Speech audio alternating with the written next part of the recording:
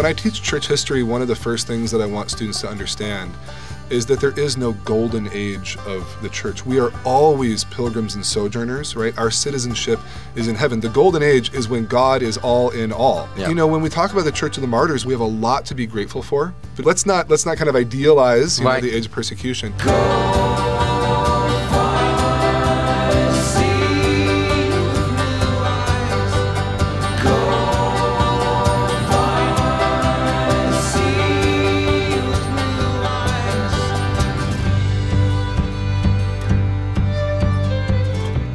Welcome to Faith and Culture, a production of the Augustine Institute.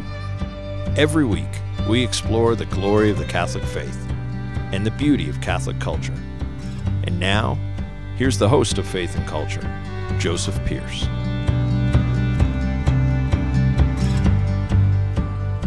Hello, I'm Joseph Pearce and welcome to another Faith and Culture podcast of the Augustine Institute. My guest today, once again, is my good friend John Seehorn. John, welcome. Very happy to be here. Thanks for having me, Joseph. And John Seehorn is an assistant professor of theology here at the Augustine Institute graduate program in theology. Mm-hmm. And not surprising then, although we have actually discussed all sorts of things such as the Lord of the Rings and what have you in the past, but we are going to be staying on a theological theme today, and that's Christ's peace and how it relates, if you like, to the peace of the world. Yeah. So what's the difference between earthly peace and the peace of Christ? Yeah, well, I mean, there are a number of ways to approach that, right? Jesus himself says that there's a distinction, right? My peace, I give you my peace, not as the world gives, right? But I'm giving you a different kind of peace. I think the most interesting way to approach it is through one of these stories that's so familiar that it's really hard to hear. And that's Luke chapter 2, right? The famous Christmas story. I always think about in the Peanuts Christmas special, Linus reciting it. And but one of the things you can miss, we think about peace. The angels talk about peace, and we've got these shepherds and Mary, meek and mild, and so on and so forth. But one of the things we can miss is that there's a kind of imperial or even cosmic showdown going on, right? Because if we've read Luke chapter 1, we've heard the angel Gabriel telling Mary that her son is going to sit on the throne of his father David and rule over the house of Jacob, and his kingdom's going to have no end, right? This is the Davidic king, and if you read the Psalms, the Davidic king was supposed to rule to the ends of the earth, right? He was eventually supposed to subjugate all the Gentiles.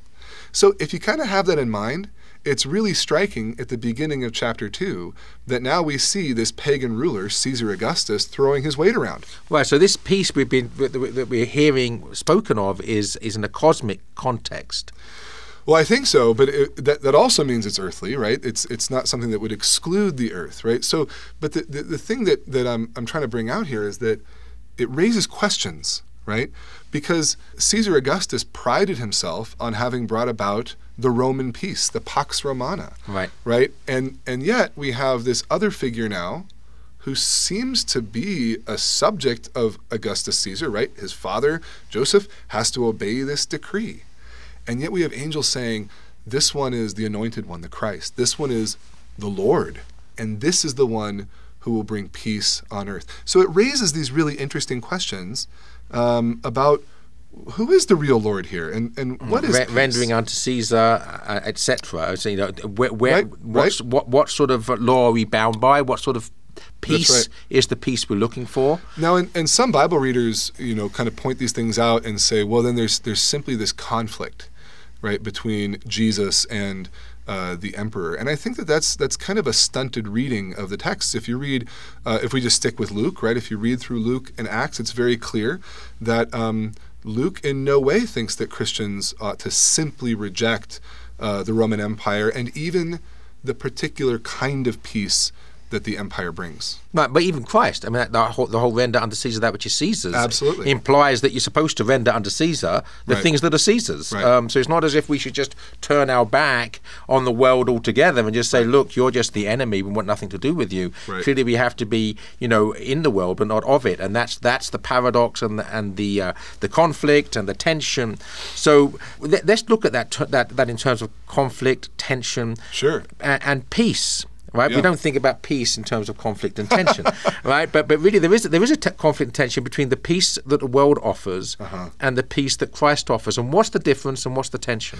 Yeah. So, this tension that you're mentioning between the claims of Christ and of Christ's church and of the Roman Empire and its emperor, you really see that persist through the early church, that kind of Lucan tension between the two. But I think the best kind of theorist of this is St. Augustine. It's appropriate here at the Augustine, so I'm going to point to Augustine, but especially in his magnum opus, he actually calls it that himself, that it's a magnum opus, the City of God. Yeah. Right? And he says, look, we need to distinguish between these two different kinds of peace. And, when I teach this, I actually find it helpful to use two different words for peace. So Augustine says that there's a peace that's proper to this world, right, and one that's proper to the city of God, which is fundamentally in heaven, but which is also present on earth as the church, as the body of Christ. And I think it's helpful maybe to use the Latin term pax, right, as the term for this earthly peace. But then to maybe use a biblical Hebrew term for the peace of the city of God, shalom. Shalom has all these resonances, not just of a kind of absence of conflict, but of fulfillment, right, of wholeness, of everything being a harmonious, integrated whole, right? Whereas pax, interestingly, is related etymologically to our word pact, right? Pactum in Latin. And so what is that? It's a negotiated peace. It's a compromise. And so Augustine really exploits this. He really capitalizes this in contrasting them. Earthly peace will always be provisional. It will always be in some way unstable. It will not be fully There's always just. going to be a conflict. It's always muting conflict. Right, Yeah, it's just sort of like under the surface. keeping under control rather than getting rid of it. And that's true with the Roman peace too, right? And a lot of people point out, today especially scholars are fond of pointing out all of the injustices that the Roman peace was built on, right? It's a society that's built on enslavement, on wars of conquest, right? On subjugation of different peoples. But the riposte would of course just be a little bit controversial. Oh no, I was going to controvert it too. So go ahead. Well, the riposte would be from that other magnum opus, The Life of Brian by Monty Python. What have the Romans ever done for us? Oh, we've just jumped into the surreal. What have the Romans ever done for us? And then, of course, they list all of the various exactly, because obviously, there is subjugation, there is an element of tyranny, but there's also actually an element of bringing, for want of a better word, civilization to far-flung regions. Oh, and it's not as if all of these different tribes and kingdoms that the Romans were conquering had been these kind of kingdoms of peace beforehand, living in this Edenic state. Right. They're all fighting with each other. And are we really going to turn up our noses at a group who's able, even if it is provisional, it's not perfect, we should recognize that. But you know what? Now we have this great road system. Right. Now we have open communication. Now we have general stability. And the early church was very appreciative of the fact that in God's providence, this allowed St. Paul's mission work to be as successful as it was. It allowed the gospel to spread. In fact, it laid the foundations for the faith in the sense that the Roman civilization became Christendom, right? Yeah, ultimately, once it was baptized. That's absolutely right. And so Augustine is very much alive to this, right? On the one hand, he wants to make sure that we never confuse the two pieces, right? Temporal, worldly peace is never the same as the heavenly peace. But he compares our situation to that of Israel in exile in Babylon. And there's actually a passage in Jeremiah 29 where God tells the people who are heading off to exile in Babylon, right, who are devastated, right, that they need to pray for the nation to which they're going in exile, because in their peace is your peace. Not because the peace of the world and the peace of the city of God, the peace of Babylon, the peace of Jerusalem are the same thing. They're not, right? But, Augustine says, the city of God can make use of this earthly peace. We don't depend on it, right? The church can survive in the most chaotic situations, right? God's grace is so powerful, right? We talk about all the time about Tertullian saying that the blood of Christians is seed. It's usually paraphrased, the blood of the martyrs is the seed of the church. Yep. That's absolutely true. On the other hand, when we do have tranquility, when we are able to live, and St. Paul says that we should pray for this in 1 Timothy, right? Then in a way it does open up possibilities, right, for building culture, for bringing out the beauty of the gospel, for raising children in the faith. And so Augustine, on the one hand, is very careful to make sure we never confuse the two pieces, and that we know that we're not dependent on earthly peace, but also that we appreciate it and that we want it. But what about the conflict within the Christian understanding of peace that's inherent, I think, in two ways. Two things I'd like to say. Maybe I'll say one and then return to the other if we get round to it. But the first would be that the paradox is, of course, that yes, you have times of persecution, and the seed of the martyrs is the blood of the martyrs is the seed of the church. In other words, that when the church is forced in the catacombs, it's often a purification, a purgatorial cleansing of corruption in the church and the purification of it, so it actually becomes stronger. It does become a seed that can grow, the mustard seed. And at the other extreme, and I know we're talking about via media here, but at the other extreme, we have comfort being the great corrupter, where the church is so much embedded within the culture and so much a part of the culture that it becomes almost tied to secularism. And the inevitable consequence of that, of course, is corruption within the church, and not of the mystical body, of course, itself, but members of the church become corrupt. So what about this tension between, that sort of peace that can actually become decadent? No, that's great. Yeah.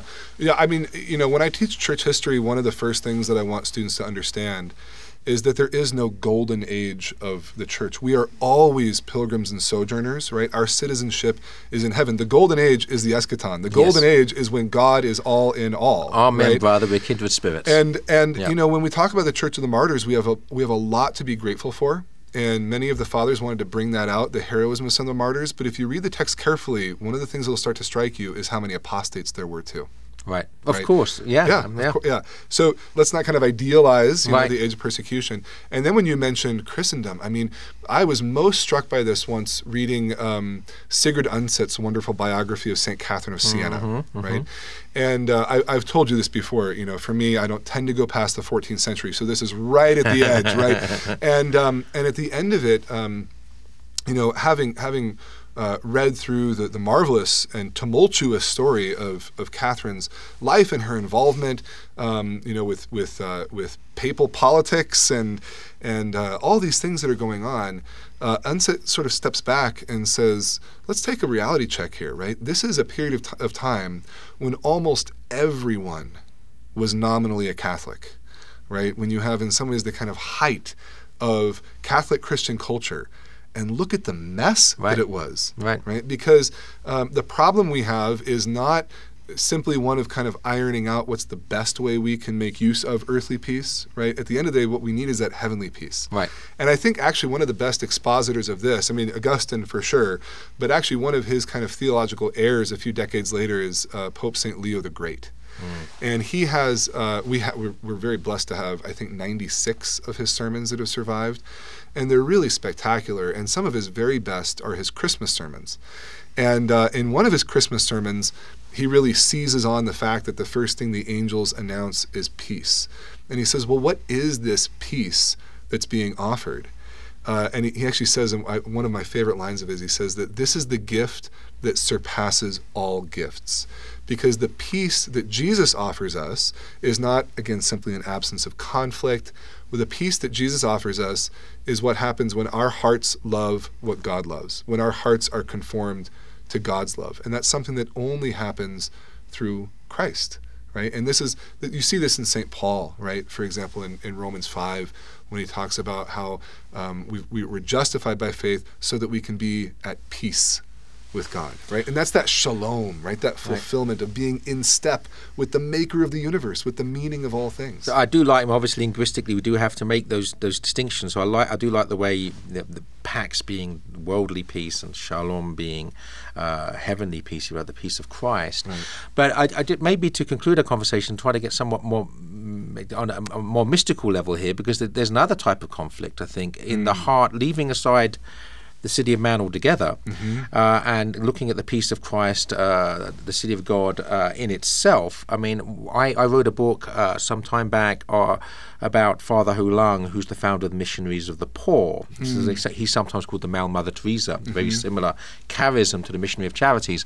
But their motto is joyful suffering with Christ on the cross. And so this understanding of joy, and C.S. Lewis talks a lot about this as well, as something which has within it the peace that we desire, but that it's not separable from a suffering, at least this side of the grave, of course. Yes, obviously, in heaven, this is resolved, but this side of the grave is not separable from suffering. So how do we understand joyful, peaceful suffering with Christ on the cross? How can we get our heads and hearts around that? Yeah, I don't think we can apart from the resurrection.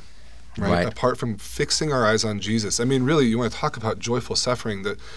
A text that never ceases to just amaze me is the beginning of Hebrews 12, right? Where it says, let us fix our eyes on Jesus, the author and perfecter of our faith, who for the joy set before him endured the cross, scorning its shame. And this always blows my mind, because what joy was set before Christ? I mean, this is the second person of the Trinity, who from all eternity enjoys perfect blessedness, perfect happiness, perfect fulfillment. And you realize we are the joy that was set before him. He looked at us in our misery, in our sin, and saw joy, because he saw union with us. He saw allowing his love to spill out into us and calling us to share in it. Opening the gates of heaven for us. And so if we don't see what he saw, we won't be able to do that. Right?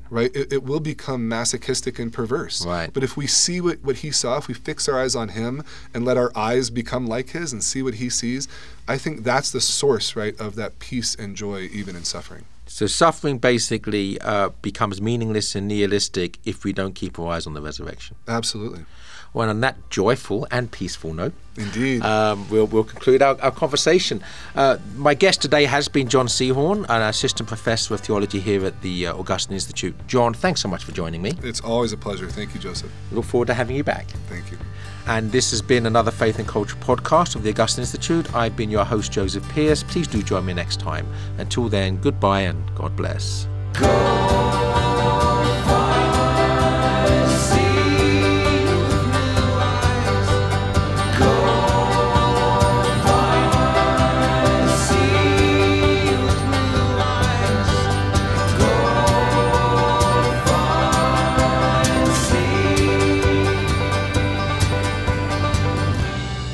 Thank you for listening to this week's episode of Faith and Culture with Joseph Pearce. Faith and Culture is a production of the Augustine Institute. For more information, please visit us at faithandculture.com.